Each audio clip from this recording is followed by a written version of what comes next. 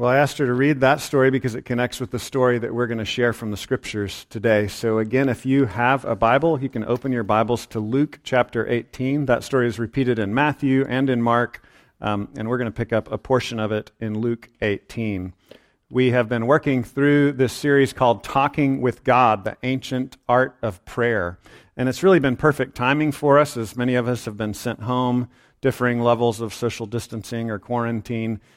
This is a good time to work on our prayer life, so we're thankful that the Lord already had us working on this as a church before all the craziness began to happen. So this week, we are calling it Pray in the Powerlessness.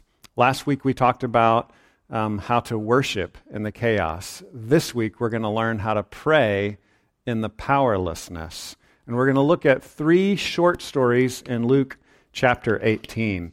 Before we read the text, I want to share something that happened to me about 15 years ago. 15 years ago, I was a much younger man.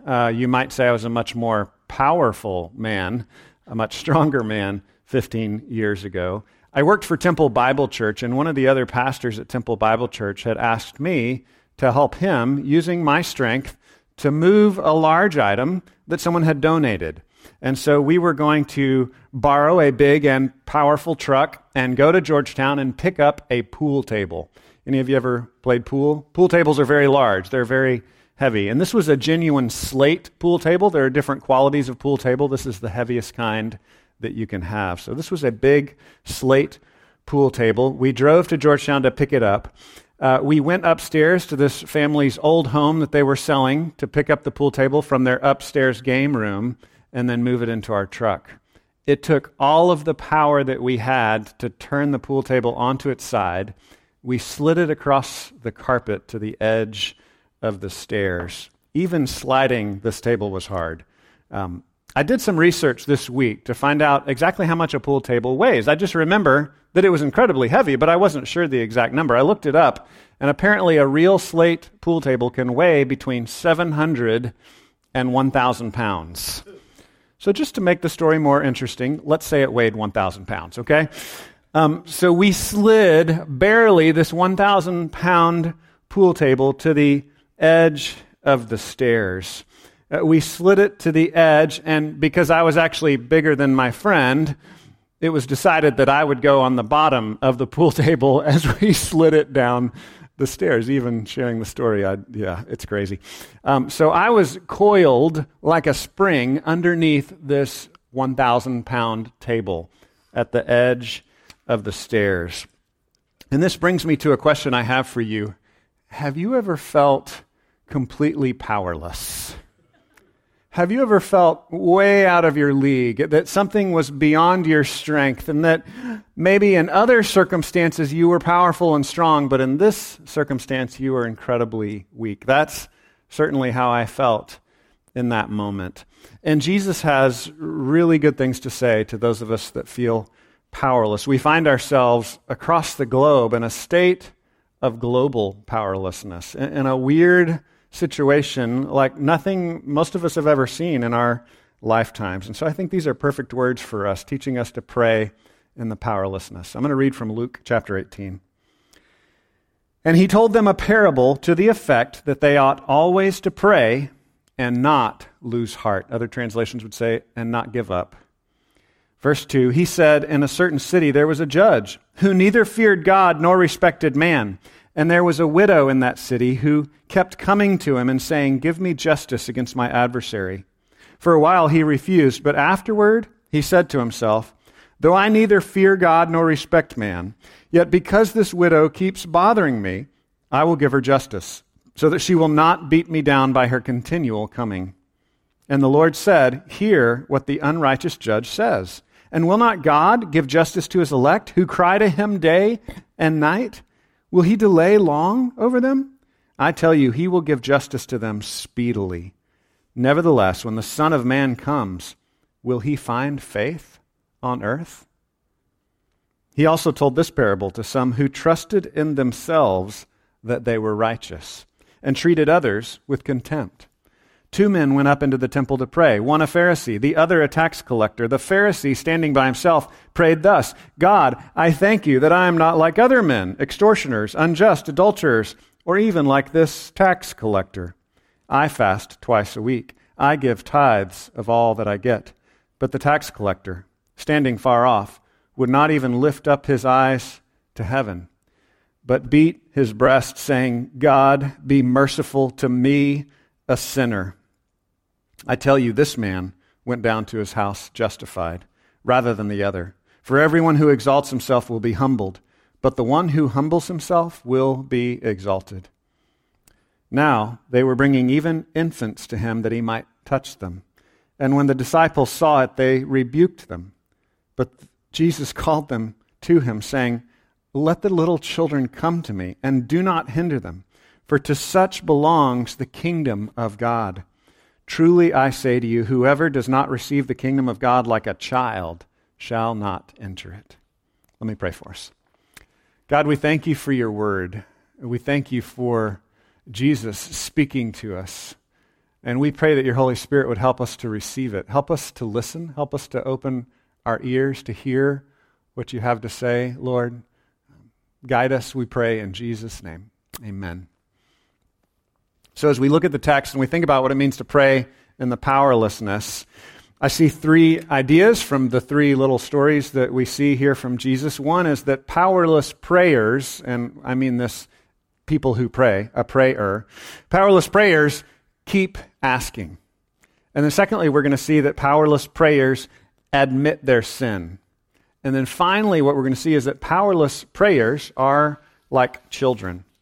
So first of all, we want to look at this idea that powerless prayers keep asking. We see this in verses 1 through 8. Powerless prayers keep asking. This one's kind of difficult, and there are many other stories like this in the scriptures where Jesus uses what is called a lesser to the greater argument. So this is a common argument style of the first century, where Jesus basically says, if this bad person can do a good thing, how much more the perfect, holy God of the universe? That's the basic argument framework. And he uses it here with an unrighteous judge. So he says in verse 1, he was telling them a parable to the effect that they ought always to pray and not lose heart. So the way I'm summarizing that is keep praying, keep asking. The word pray literally means to ask. It means when we come to God with an asking heart. And so Jesus is saying, keep asking. Don't give up. And there's this background to what he's charging us with, and that is there are going to be moments when we're not getting what we've asked for. And he's saying, keep asking. There are going to be times that we live through where we are longing and aching, as Romans 8 describes. We're just aching. We're longing for everything to be fixed and right. And so if we have faith in Jesus, now we know a restored relationship with God. Now we know peace with God. Now we know forgiveness. Now we know a new forgiveness and power over sin that we didn't have before. But we still long to live in a world that's done with disease. And we're not there yet. And so Jesus is saying, as you're aching and longing through these difficulties, injustices, disease, disaster, as you're aching through these things, don't give up. Always pray. Do not lose heart. Keep asking. Verse 2, he said, in a certain city there was a judge who neither feared God nor respected man. And there was a widow in that city who kept coming to him and saying, give me justice against my adversary. So what's assumed in the story here is that she's a widow who's being treated wrongly by someone. And so the widow has to go to the judge to get help, like calling the police when someone's mistreating you. So she's going to the judge, but in this situation, he's an unrighteous judge. He's the kind of judge that doesn't seem to care. Verse 4, for a while he refused, but afterward he said to himself, though I neither fear God nor respect man, yet because this widow keeps bothering me, I will give her justice, so that she will not beat me down by her continual coming. So here's the picture, is this judge is just getting annoyed by her asking and asking and asking for help. And like I said, this is a little confusing to us when we first read these arguments, but Jesus uses this style of argument many times throughout the scriptures. It's called an argument from the lesser to the greater. If this unrighteous person does the right thing in the end, how much more will the holy God of the universe do the right thing and protect those who need his help? So in verse 5, yet because this widow keeps bothering me, I will give her justice, so she will not beat me down by her continual coming. And the Lord said, hear what the unrighteous judge says. And will not God give justice to his elect, his chosen, those that are dear to him? Will God not give justice to his elect who cry to him day and night? Will he delay long over them? I tell you, he will give justice to them speedily. Nevertheless, when the Son of Man comes, will he find faith on earth? That's Jesus' final charge to us from the story. He's saying, know that God will give justice to his elect, to his chosen ones, to his dear ones. Another way we describe this in the Bible, the chosen ones, the elect, is the children of God. John 1, it says, yet to all who received him, to those who believed in his name, he gave the right to become children of God, born not of the flesh or a husband's will, but born of God. So if you have faith in Jesus, you are his chosen, you're his elect, and Jesus here is promising that he will give you justice. He will take care of you. And so Jesus is saying he will, and it will seem like a long delay, but he will come, and he will actually come speedily. And so, of course, we've got a whole problem here of relativity. What seems slow to us, Jesus is promising is actually God's going to come quickly in his justice. Yet will he find faith on earth. Yet will he find faith on earth. Will we trust him? Will we trust that he's coming? Will we long for his return? Will we keep asking? I found an old picture, an old print from a book. It's public domain, so this shouldn't get knocked off the internet. This is an old print of the widow asking the judge for help. And you see the posture of bowing, asking. And this reminds me that we should keep bowing, asking, pleading with God. God, help me. God, help me. We continue to go to him. A beautiful picture of this is Psalm 69. Save me, O God. I am weary with my crying out. Have you given up? Or are you continuing to ask? To keep asking is to be a person of faith. It's to say that in the powerlessness, God is the only true power that matters. And so if we're going to be praying people, and if we're going to pray in the powerlessness that we're feeling right now, we're going to keep asking God for his help. If you feel distant from God right now, I want to encourage you to keep asking. Jesus says, keep asking. Do not lose heart. If your mind wanders when you pray, keep asking. Keep coming back to him. Admit you're wandering and keep coming back to God. If you doubt the speed of his response, Jesus says, keep asking. He will come for us. He will help us. Another encouragement is from Romans 8, which I said already, talks about the longing and the ache we have for this justice, for this help to come. And in Romans 8:26, Paul says, likewise, the Spirit helps us in our weakness or powerlessness. The Spirit helps us in our powerlessness, for we do not know what to pray for as we ought to, but the Spirit himself intercedes for us with groanings too deep for words. And so Paul is saying, in your powerlessness, in my powerlessness, as we continue to pray, we're going to find that even the Spirit will give us the words to say, even when we don't know what to do. So keep asking. A powerless prayer keeps asking. The next thing we're going to see is that a powerless prayer admits sin. Powerless prayers admit their sin. There's a wrong idea going around with a lot of folks. They believe that Christians and churches are gatherings of people who believe they've got it all together, that they are good and righteous and they don't have anything wrong with them, when the New Testament defines it exactly in the opposite from that. That those who are followers of Jesus, those who are Christians, those who belong to Jesus are the ones who admit that they're broken. They admit their neediness. They admit their powerlessness, and specifically they admit their sin. Romans 3:23 defines sin as falling short of the glory of God. And so the question as we read this little story is, have you come to that place of recognizing that you don't always love others as you should, that you are not always just and righteous as you should be, that you don't always stand for what is beautiful and true and serve others in kindness and joy? If that's true, we define that as sin, falling short of the glory, the beauty, and the awesome perfection of our holy God. And so we pick this story up in verses 9 through 14. He also told this parable, this story, to some who trusted in themselves that they were righteous and treated others with contempt. Particularly, he's going to describe the word Pharisee. A Pharisee was a religious leader, a Bible teacher of Jesus' day. And so these were people who knew God's word, but they trusted in themselves. They thought that they were saved by their knowledge of Scripture and by their own personal righteousness. And Jesus is going to say that's not how it works. So he says, 2 men went into the temple to pray, one a Pharisee and the other a tax collector. In this day and time, a tax collector was someone who had betrayed their country and who was basically like a mafia figure, someone who stole from others, someone who was definitely, clearly, and publicly unrighteous. So the Pharisee, the one that people considered publicly righteous, standing by himself, prayed thus, God, I thank you that I'm not like other men, extortioners, unjust, adulterers, or even like this tax collector. He points to the unrighteous tax collector. I fast twice a week. I give tithes of all that I get. And so this is the person who thinks they're righteous, who thinks that they really don't need God's grace because they're actually already good. He's saying, God, thanks that I'm so good. Is that you? Or are you more like the tax collector? Verse 13. But the tax collector, standing far off, would not even lift his eyes up to heaven, but beat his breast, saying, God, be merciful to me, a sinner. To beat your breast in this day and time was an expression of sadness and grief. The tax collector was broken and sad over his sin, how far he had fallen short of God's glory, his beauty, his righteousness. Verse 14, Jesus says this, I tell you, this man, the tax collector, the one that admitted his sin, this man went down to his house justified rather than the other.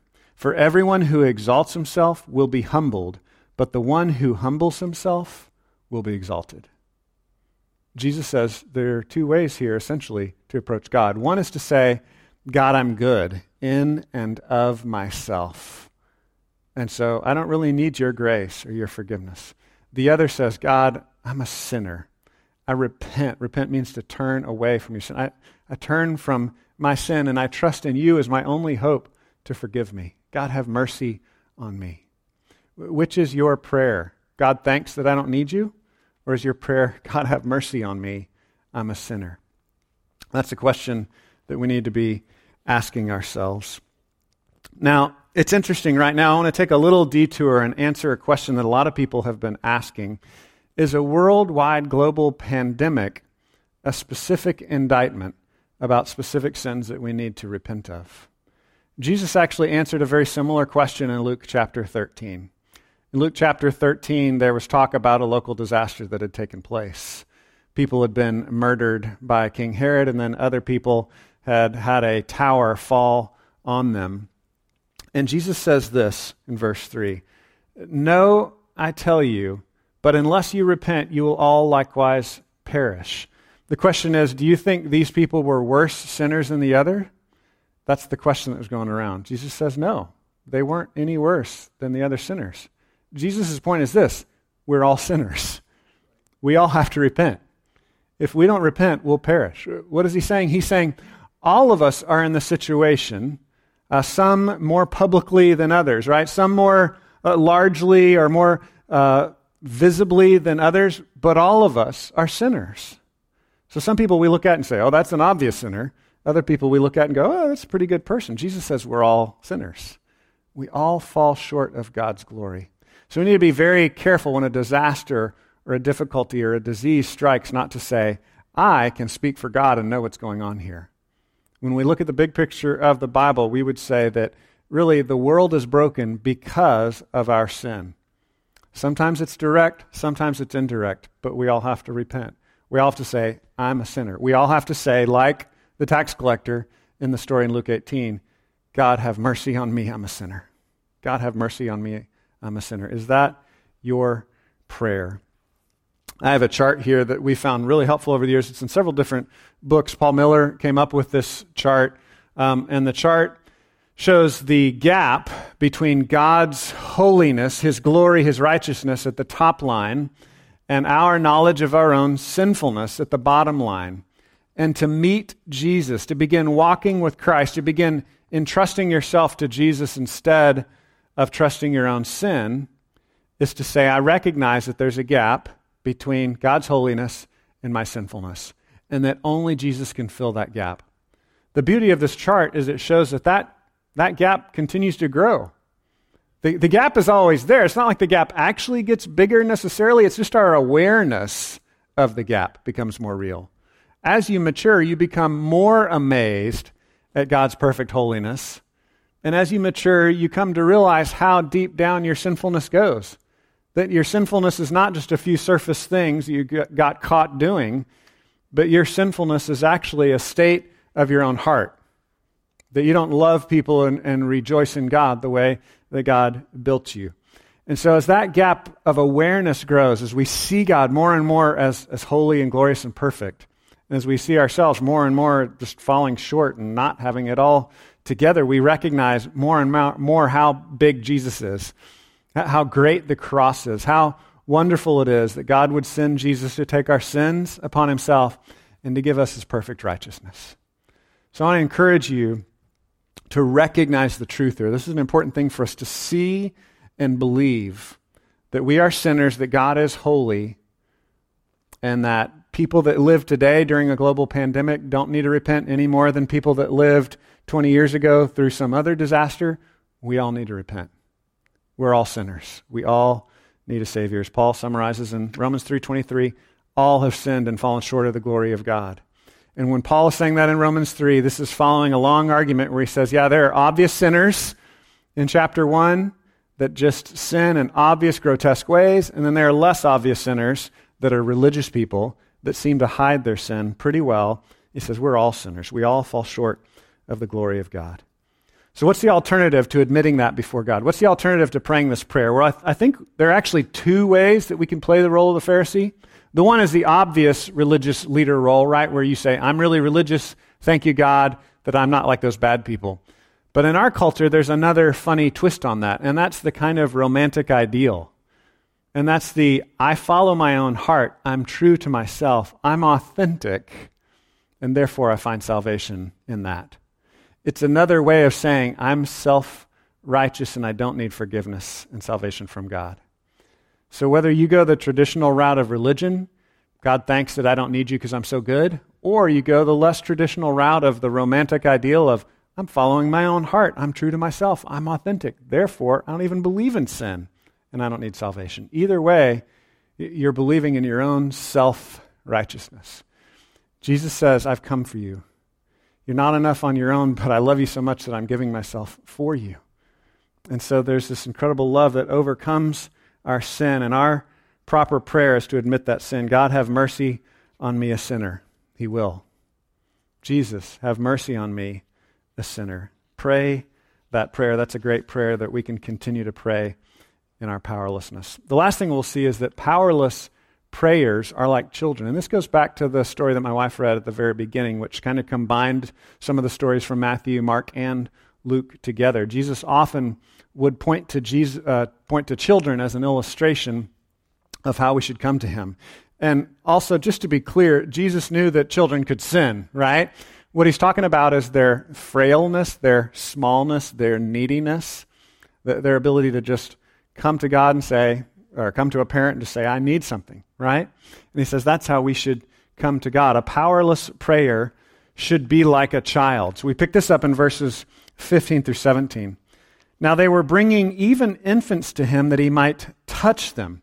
And so you see this in many different cultures, conferring a blessing through prayer and touching and laying on hands and blessing people in this way. And so they're bringing their kids to Jesus to be blessed. And when the disciples saw this, they rebuked them. Why do you think they rebuked them? Well, the disciples thought Jesus was too busy and he didn't have time for unimportant little people. And Jesus said, no, you got this completely backwards. But Jesus called them to him, saying, let the children come to me and do not hinder them, for to such belongs the kingdom of God. Truly I say to you, whoever does not receive the kingdom of God like a child shall not enter it. And Jesus is saying here that we have to come humbly. If we want to be a prayer, someone who prays in the powerlessness, we have to recognize that we're like a little child, that we're not as strong as we thought. We're not as powerful as we thought we were. And so this is a call for us to humble ourselves. We've been saying throughout this prayer series that we recommended different prayer helps. We've got 2 books on prayer here, Praying Backwards by Brian Chappell, A Praying Life by Paul Miller. And I'm going to quote some really helpful stuff about praying like a child from Paul Miller's book, A Praying Life. Also want to continue to encourage you to download the Resurrection Prayer Guide as we continue to pray through that together. Those are really short scriptures and prayers that you can pray even with your young children together as well. But there's a great quote in Paul Miller's book, A Praying Life, that says this. It's page 79 in my older book. It's page 65 in the newer book. It says this: to be cynical is to be distant. To be cynical is to be distant. Now, Paul Miller in his book is defining cynicism as the opposite of being a child in your prayer. So he's saying our age is a very cynical age. He also says, because cynicism thinks that it sees what is really going on, it feels real and authentic. And that gives cynicism an elite status, since authenticity is one of the last remaining public virtues in our age. So here's my question for you. Do you come to God like a little child in awe, wonder, and naive weakness? Or do you approach your prayer life with cynicism? Do you see through things? So Miller goes on. He says, a praying life is just the opposite of this cynicism. It engages evil, and it doesn't take no for an answer. The psalmist was in God's face, hoping, dreaming, and asking. Prayer is feisty. I love that quote. Prayer is feisty. Cynicism, on the other hand, merely critiques. It is passive, cocooning itself from the passions of the great cosmic battle we are engaged in. It is without hope. Again, do you approach God with cynicism or with a childlike faith? Do you come with open arms? Do you long to know Him? Do you long to see Him? Do you come expectantly? C.S. Lewis, in his book, The Abolition of Man, talks about this struggle we have of always seeing through things. This is what cynicism is, and Miller quotes this as well. Lewis says, you cannot go on explaining away forever. You find that you've explained explanation itself away. You cannot go on seeing through things forever. The whole point of seeing through something is to see something through it. If you see through everything, then everything is transparent. But a wholly transparent world is an invisible world. To see through all things is the same as not to see. Lewis is saying, yeah, of course, you got to see through some things, right? Some things are a sham. Some things are a scam. Some things are a lie. And you got to see through those things to see the truth. But one of the problems with our age is a growing cynicism, an increasing cynicism that sees through everything. And so we're challenged by Jesus, we're challenged by Paul Miller, we're challenged by C.S. Lewis to come to God as a little child. I grabbed a picture here of a couple little kids looking through a window. And I love this picture because it combines kind of the two images, right? Seeing through things.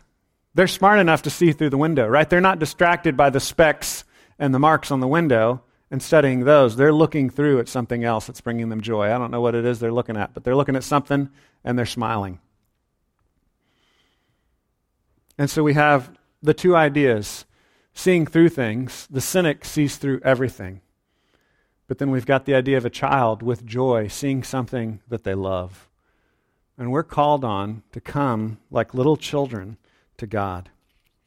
One of the most wonderful thing about being with children is their fresh view of everything. I don't know how many of you are parents or how many of you are aunts and uncles. I want to encourage you, even if you're not an aunt and uncle or you're not a parent, spend time with children just for the sake of learning some of these things that Jesus is talking about. Children see everything new. It's easy to get bored with pill bugs in the dirt when you're grown up. But when a little child discovers them, it's the most amazing thing in the world. It can even get, I know this sounds crazy, you can even get bored with ice cream, right? But to see how much a child loves ice cream and discovers it for the first time is so amazing.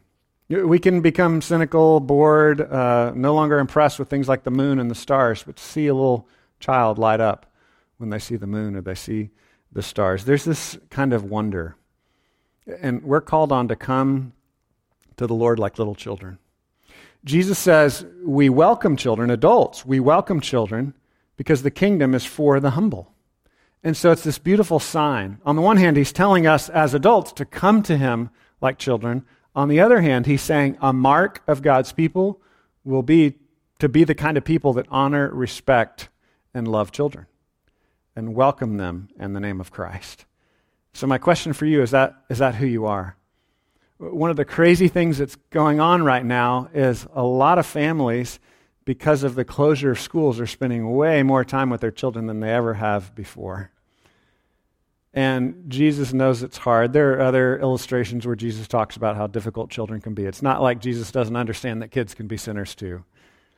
But he says that a mark of being a believer, a truster, someone who prays in the powerlessness, someone who comes to God by faith is to be someone who welcomes children. It's to be someone who honors children. And so we're called on to love them, to welcome our own kids as a gift, to welcome other children as a blessing, to serve kids in our church and in the community. Here's the thing, Sunday schools and youth sports will rise again, right? Someday, all this craziness is going to be over, and you're going to have opportunities once again to coach little kids, to tutor children, to teach in Sunday school. And I want to encourage you to see that as a glorious opportunity to show a Christ-like attitude. And also an opportunity for you to learn and for me to learn. Because when we spend time with children, we see this living illustration that Jesus gave us to see what it means to be someone humble who comes to God powerless. Do you recognize your powerlessness? And does that affect the way that you pray to God? And does it affect the way that you treat others who are powerless? Children, those who are weak, those who struggle in any way. Well, I'm going to wrap up here. We're called to pray in the powerlessness. I started with the story about me and my friend moving the 1,000-pound table. Like I said, maybe it was 700, but we'll just say 1,000 pounds. We had barely slid it to the edge. We had gotten this 1,000-pound pool table to the edge. We got about a third of it slid over the edge of the stairs, and I was underneath it. And in that moment, there's some things that kind of flashed into my mind before that 1,000-pound table rocketed down the stairs on me. I thought about my wife, and I thought about my 3 small children. And in that moment of clarity, I realized, you know what? My pride has gotten me this far.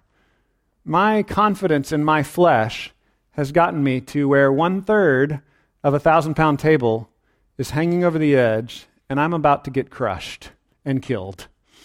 And in that moment, I had to admit my powerlessness. In that moment, I just had to wave the white flag and say, dude, I can't do this. This thing's going to kill me. I cannot do this. I cried out for help. I cried out in my powerlessness. Turns out 3 days later, my friend came back with 5 college men, and they barely got it into the truck. So apparently I made the right decision. Well, this reminds me of one more cross-reference, and we'll end with this as we think about praying in the powerlessness.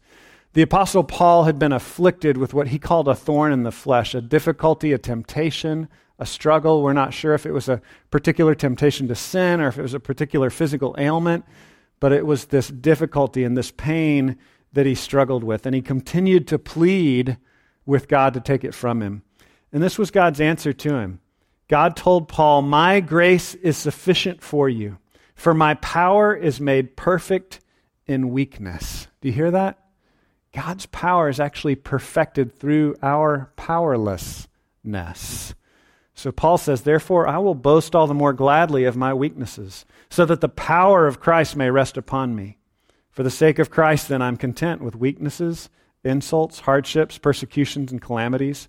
For when I am weak, then I am strong." Paul's saying, when we are spiritually strong, as he says in Philippians, when we truly know the power of his resurrection is when we're living by faith in the midst of our powerlessness. So that's where I want to end. I want to end with us remembering that God is good. He's shown grace to us in Jesus. And because of that, we can pray and act in a world where we feel powerless, trusting that God's power can work through us. Let me pray for us.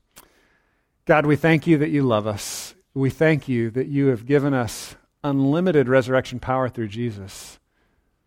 And that because of that, we can live with a certain confidence, even in the midst of disease and difficulty and confusion and disaster. God, help us to be a praying people. Continue to develop us. Show us practical steps that we can take to serve others in the midst of the confusion, but also help us to continue to keep asking, to keep praying to you, Lord. Help us to continue to admit our sin and our need of you and your grace, and help us to come to you like children, to have a humility, a weakness, a sense of awe at your power and your strength. We pray in Jesus' name. Amen.